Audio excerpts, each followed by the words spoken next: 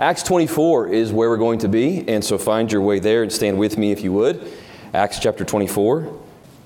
We've been in a series the past few weeks on personal responsibility, and so we'll read this text tonight and then look at a few thoughts the Lord might have for us. I want to begin our reading really in verse 1.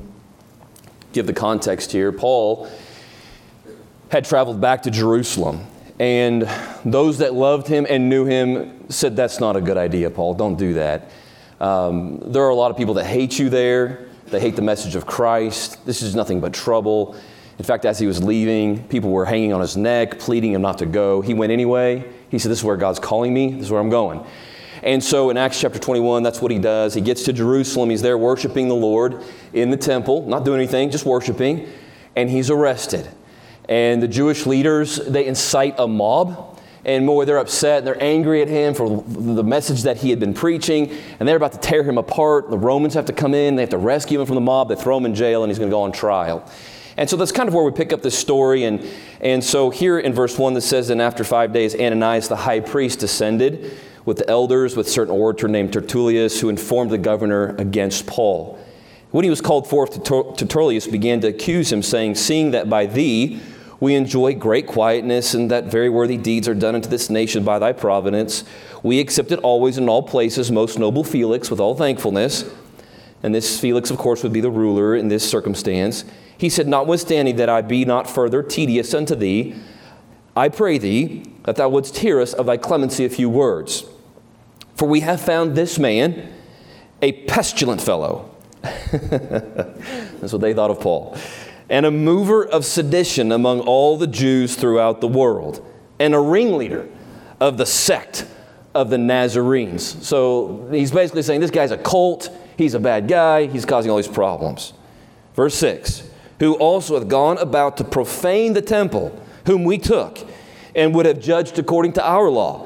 But the chief captain Lysias came upon us, and with great violence took him away out of our hands, commanding his accusers to come unto thee, by examining of whom thyself mayst take knowledge of all these things whereof we accuse him. And the Jews also assented, saying, These things were so." Verse 10, "Then Paul, after that the governor had beckoned unto him to speak, answered, For as much as I know that thou hast been of many years a judge unto this nation, I do the more cheerfully answer for myself. Because that thou mayest understand that there are yet but 12 days since I went up to Jerusalem for to worship. And they neither found in me in the temple disputing with any man, neither raising up the people, neither in the synagogues nor in the city. Neither can they prove the things whereof they now accuse me. This is all smoke and no fire. But this I confess unto thee, that after the way which they call heresy, so worship I the God of my fathers, believing all things which are written in the law and in the prophets. And I have hope toward God, which they themselves also allow, that there shall be a resurrection of the dead, both of the just and unjust. And herein do I exercise myself to have always a conscience void of offense toward God and toward men." And I want to stop here. We're going to come back in verse 17 and point this out. This is the story of two men ultimately when we get to the final verses of this chapter.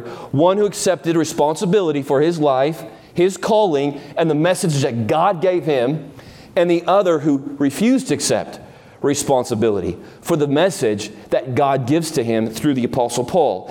And so here we are again in verse 16 once more. Paul says, "Herein do I exercise myself to have always a conscience void of offense toward God." It matters what he thinks. I have a responsibility to God. And he says, and toward men. And I'm going to be void of offense in my responsibility toward them. So verse 17.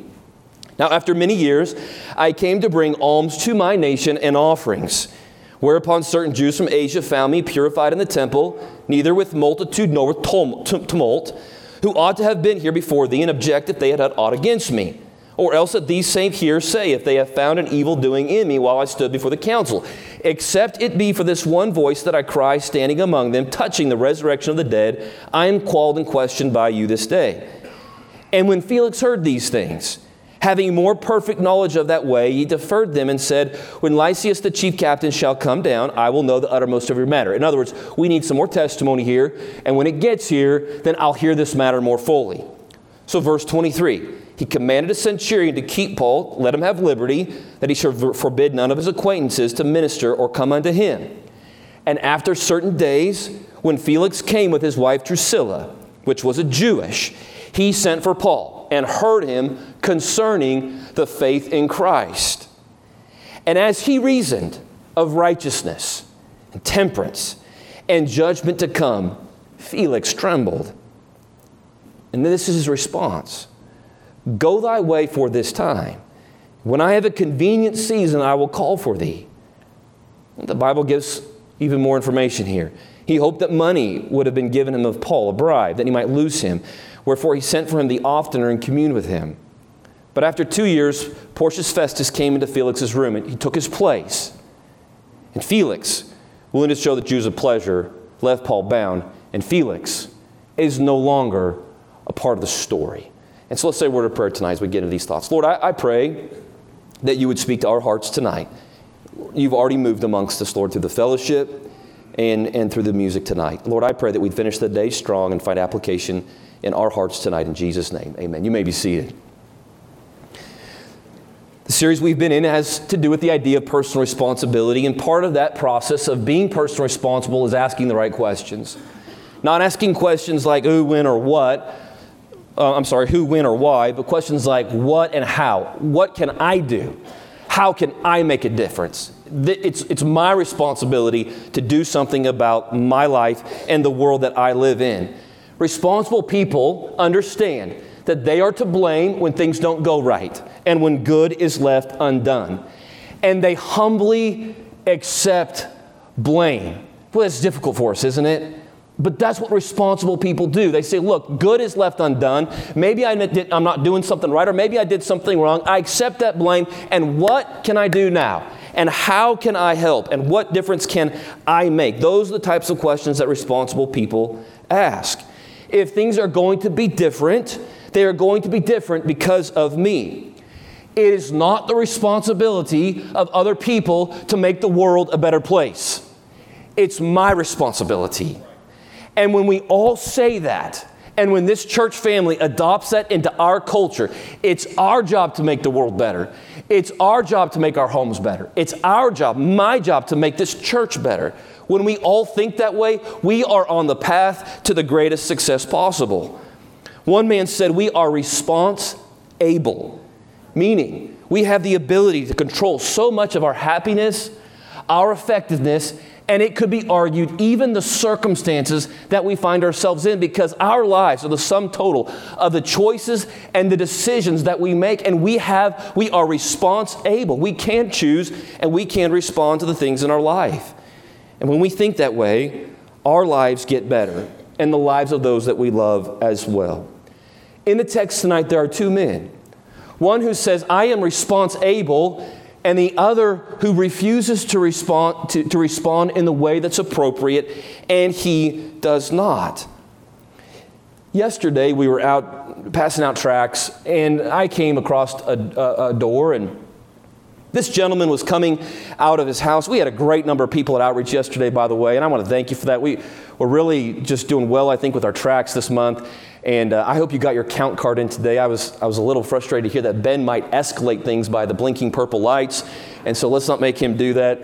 We'll get those count cards in tonight and this week. And so yesterday we were trying to do our part with the tracts. And so we're out, and I've got the kids out, and we're passing on tracts. And I approached this one door, and this man is coming to his car from his garage. And he was obviously on a mission. He's loading his car. And I approached him, and I simply said, just want to invite you to church. Have an invitation here for you. Like, I'm not going to take your time. I know you're busy.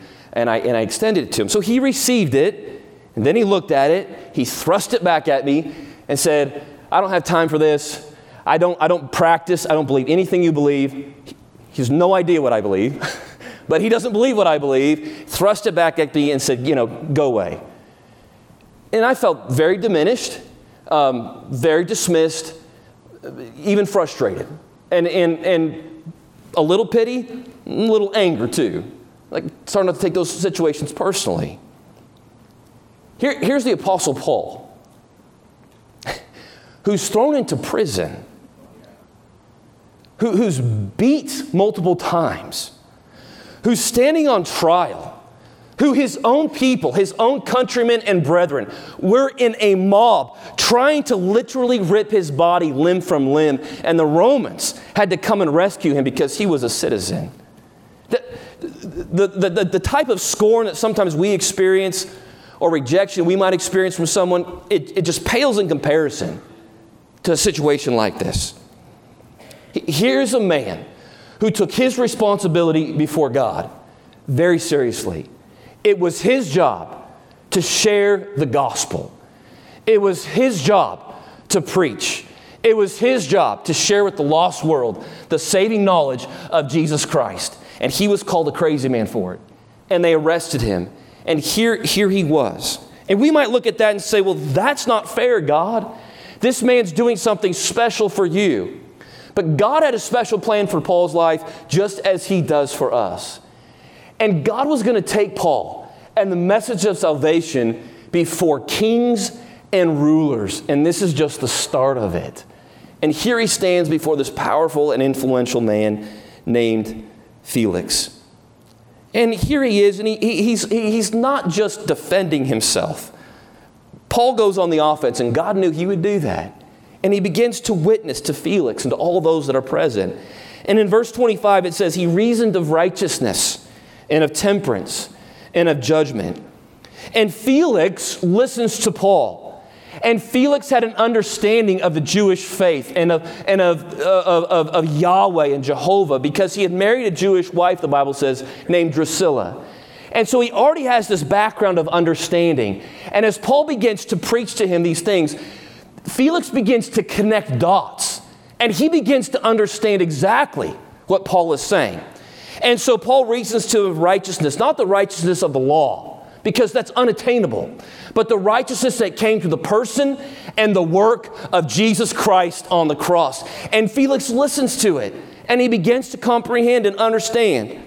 Then he preaches about temperance, what the Christian life really looks like in a world that's full of sensual pleasure and always has been, and the pursuit of personal satisfaction. The Christian was to live in a world and a life that was above and beyond himself for the one who promised that he would never leave or forsake him.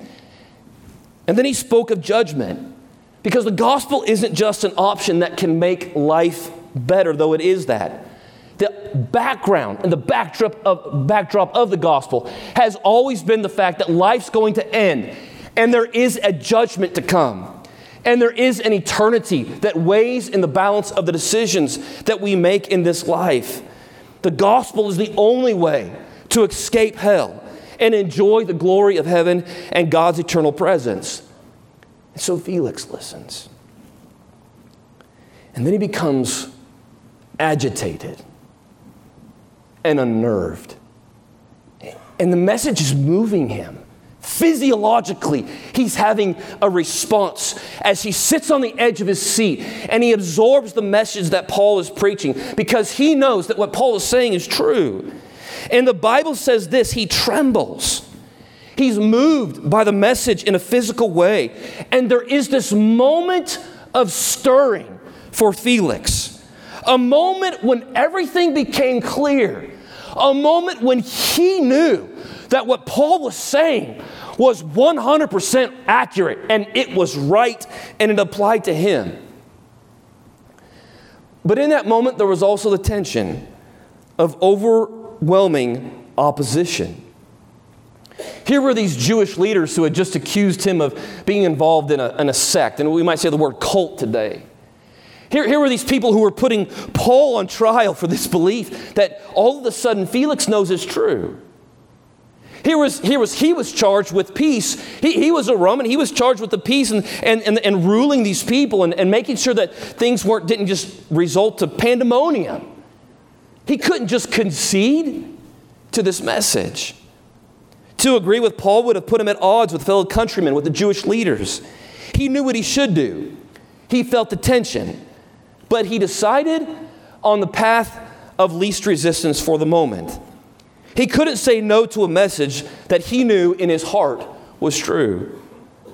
So instead, he decided to push the decision off to another day. He delayed it. And he said this: instead of making a decision now, I'll make a decision later. A word that we might use is he procrastinated. He pushed it off. The consequences of this moment in his life cannot be understated. Felix said, when there's a more convenient moment, I will make that decision and I will pursue that course of action. But as far as we know, that moment never came. He appeased his mind by thinking to himself that he would just deal with it later. But the opportunity never came. There is a difference between those who act on what they're supposed to do and those who do not. And the difference is as great as the difference between night and day. And the advantage of a man or woman or boy or girl who acts on what they're supposed to do now and those who delay it and put it off, it's not just a 25 to 50% increase in difference in life. It's 5,000% or more. It's magnified at a level I can't describe. And if we were honest tonight, we would admit that there are things in our lives that we too have pushed aside by telling ourselves, I'll deal with it later. And like Felix, we put off the most important things too frequently. And we solace ourselves with there'll be a more convenient time. There'll be a better day. Perhaps tomorrow. The problem is this. The more delayed a decision is, the more difficult it becomes to make. And the things we put off often are undone. Procrastination isn't just delaying something because you're waiting on another person or a piece to fall into place. Procrastination is not doing something because you're lazy. Those who procrastinate are oftentimes some of the busiest people and most productive you will know. They can be extremely hardworking. We often do busy work to mask and delay important work. See, procrastination is the unnecessary delay of something important you should do, even when you know you'll be worse off for doing so. It's the important things of life. It's the things that matter more than other things. And we know and we sense that tension. And so to mask that, we get busy with other things to mask what's really important. We procrastinate on things and decisions that we find unpleasant or that we find difficult. But it is often the difficult and unpleasant decisions in life we must make that move the needle in our lives, that make it better. Not just this life, but the next one and the ones of those that we love. Most of us know the pain of putting something off until a little later. It used to be the alarm clock that we would punch the snooze button on. And now it's the iPhone. Or whatever device you have, I suppose. You punch it, it's a little later, and then a little later, and then a little later again. Does that ever make you feel good? And the answer is no. We frustrate ourselves, and we cause all sorts of problems when we put off the important. One person defined tomorrow this way. Tomorrow, a noun. A mystical land where 99% of all human productivity, motivation, and achievement is stored. I delight in being a dad, and my children are growing up, and I'm going to miss some of the stories that we've read and the books that they have. And there's one called Days with Frog and Toad. How many of you know about Frog and Toad? Some great books there. Not theological, but they're good books, all right? And so if you're not familiar with Frog and Toad, this is your first foray into a Frog and Toad book. So the title of this story is Tomorrow. Toad woke up. Drat, he said. The house is a mess. I have so much work to do. And Frog looked through the window. Toad, you are right, said Frog. It is a mess. And Toad pulled the covers over his head. I will do it tomorrow, said Toad. Today, I will take life easy. Frog came into the house. Toad, said Frog, your pants and jacket are lying on the floor. Tomorrow, said Toad from under the covers. Your kitchen sink is filled with dirty dishes, said Frog. Tomorrow, said Toad, there is dust on your chairs. Tomorrow, said Toad. Your windows need scrubbing, said Frog. Your plants need watering. Tomorrow, cried Toad. I will do it all tomorrow. Toad sat on the edge of his bed. Blah, said Toad. I feel down to the dumps. Why? Asked Frog. I'm thinking about tomorrow, said Toad. I'm thinking about all the many things that I will have to do. Yes, said Frog, tomorrow will be a very hard day for you. But Frog, said Toad, if I pick up my pants and jacket right now, then I will not have to pick them up tomorrow, will I? No, said Frog, you will not have to. So Toad picked up his clothes. He put them in the closet. Frog, said Toad, if I wash my dishes right now, then I will not have to wash them tomorrow, will I? No, said Frog, you will not have to. So Toad washed and dried his dishes. He put them in the cupboard. Frog, said Toad, if I dust my chairs, scrub my windows, water my plants right now, then I will not have to do it tomorrow, will I? No, said Frog, you will not have to do any of it. And so Toad dusted, he scrubbed, and he watered. There, said Toad, now I feel better. I am not in the dumps anymore. Why? Asked Frog. Because I have done all that work, said Toad. Now I can save tomorrow for something that I really want to do. It's a silly story, but there's so much wisdom and truth behind that. Toad figured out that the longer we allow things to go undone, the harder they become. The hardest things in life are often the accumulation of small things we allow to go unfinished. You see, the consequence of putting things off is always, always negative. There is no good in that. Procrastination is like pouring fertilizer on difficulty. The cost of getting things done costs something. It takes time. It's unpleasant. It requires a lot of work. It's sacrifice and it's sweat and it's labor to do those things right now, and it makes us uncomfortable. But there are pains that are far greater for not doing those things, because everything that we put off, it gets worse and worse and worse. When we put things off, precious time is lost. Productivity suffers. Goals don't get accomplished. Deadlines get missed. Not just that, but stress is increased. We begin to get overwhelmed and joy is taken out of life. The philosopher Seneca said, while we waste our time hesitating and postponing, life is slipping away. So much good goes undone in our lives and in our world and in eternity because of we fail to do, because we put it off. But there's also the emotional and consequently physical pain that we experience from procrastination. In the Washington Post, in an article from July of 2021, just 1 year ago, there's this thought that is presented. I'm just going to read a few paragraphs. They were talking about procrastination. They said, whatever type of procrastinator you are, pushing off tasks over and over again is a risk factor for poor mental and physical health. Chronic procrastinators have higher levels of stress and a greater number of acute health problems than other people. The mental health implications include experiencing general physiological distress and low life satisfaction, as well as symptoms of depression and anxiety. Those who procrastinate are also more likely to experience headaches, insomnia, digestive issues, and they're also more susceptible to flu and colds. Research suggests that procrastination is associated with sleep problems, such as shorter sleep duration and increased risk of insomnia symptoms and daytime sleepiness.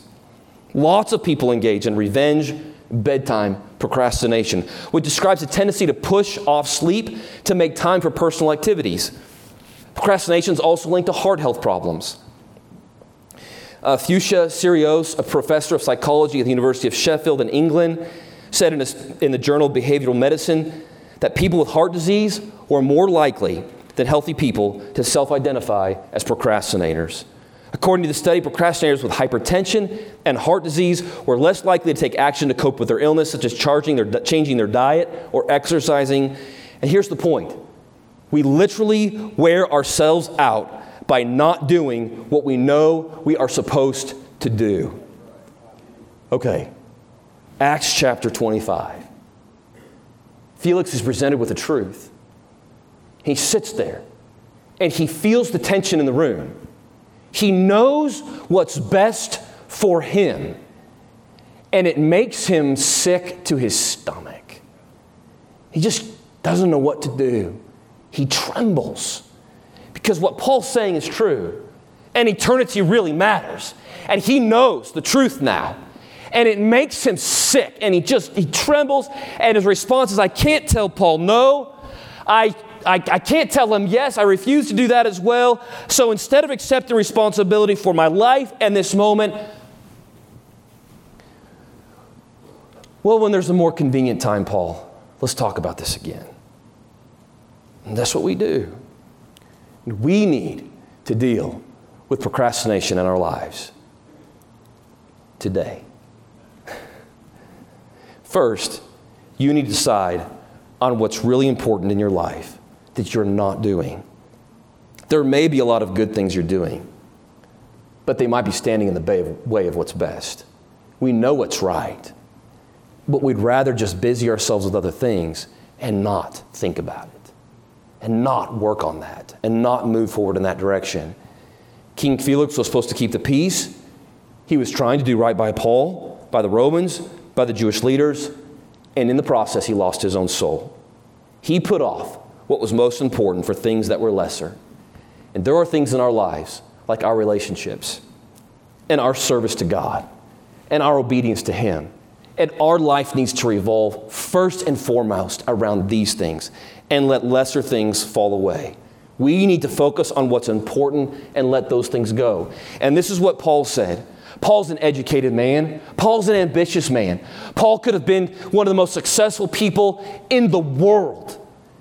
And Paul says, I have to take the weights that so easily beset me, because there's a lot of good things I could be doing, but I'm going to take those things because those things are just weights for me, because I know what's most important. And so I'm going to take those weights and I'm going to set them aside so I can do what's best.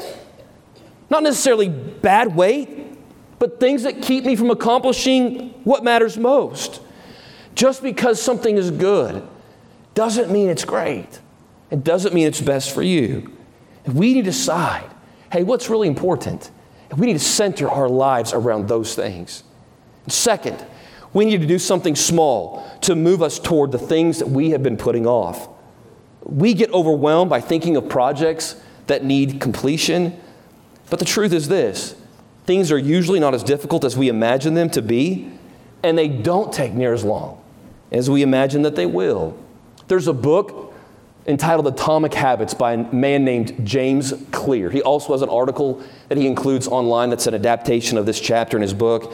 And he challenges his readers to simply do something for just 2 minutes a day to form a habit.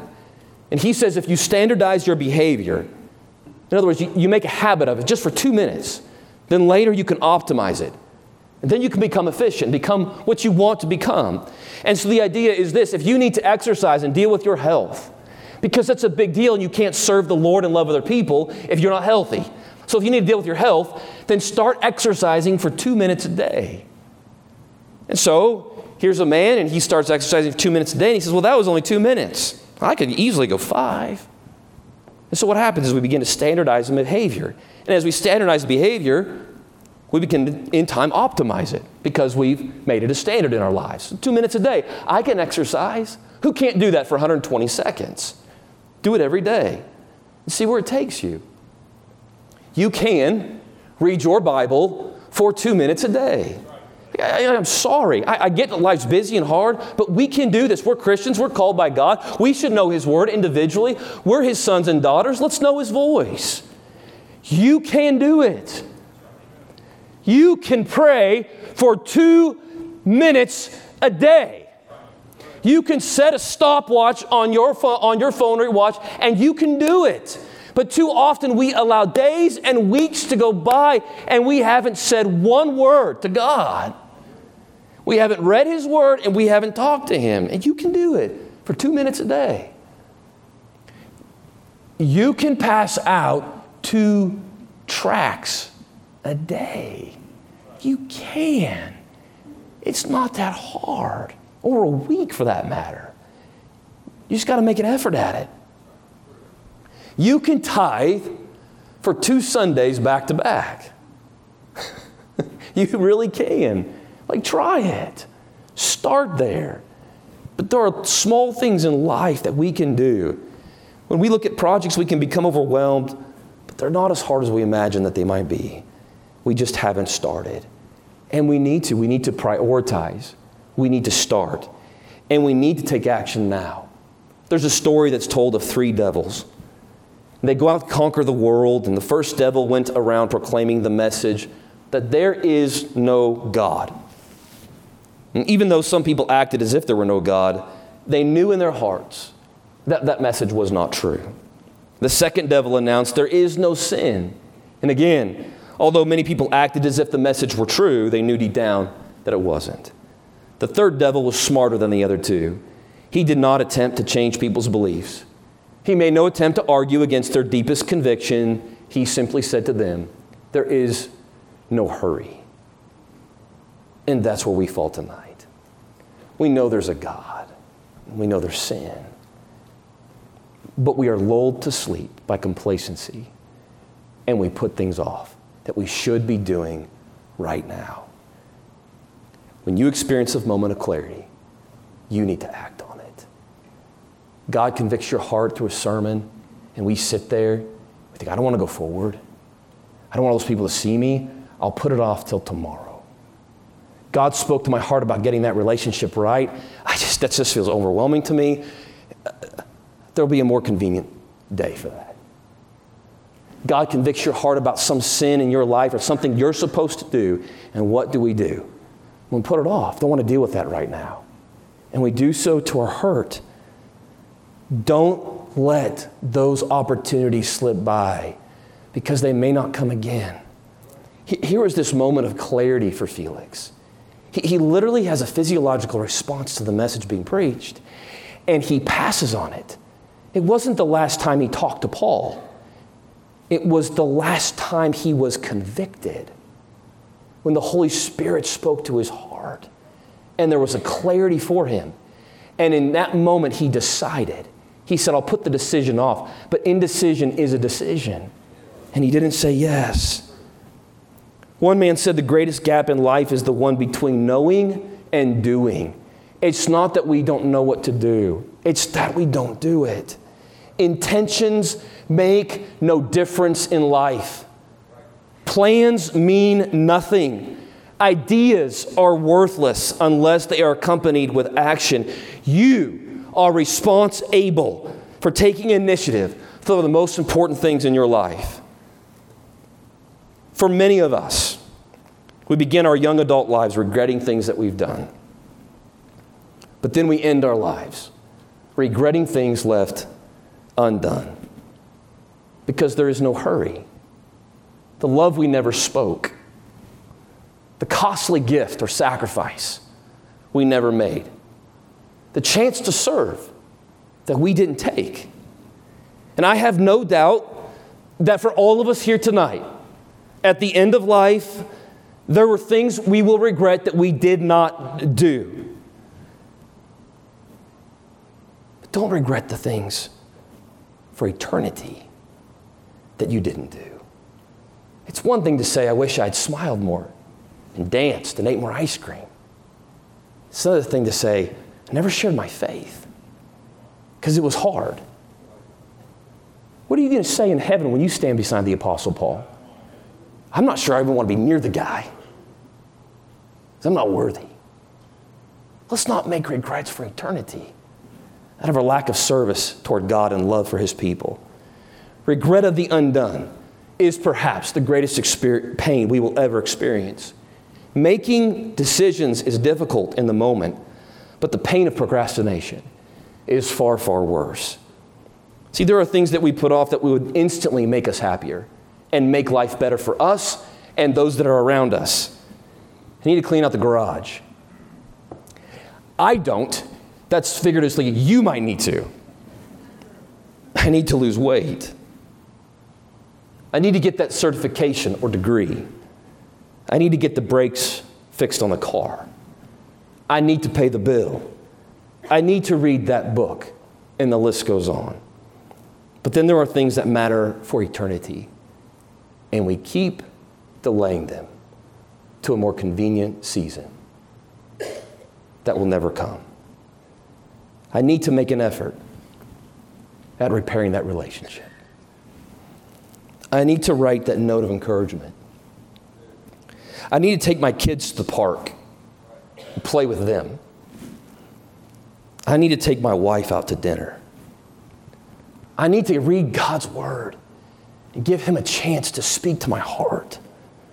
I need to work on my character. I need to share my faith. I need to make that sacrifice. I need to serve in that ministry. And I'm going to tell you today, what you delay will not get done. It didn't for Felix, and it won't for you. We give up so much good in life because of our unwillingness to confront the present. Felix failed to take responsibility for his decisions. Will you? Because you're faced with a choice tonight. Or will you do business with those decisions and those things you know you're putting off? Today's the day, not tomorrow. The convenient season will never come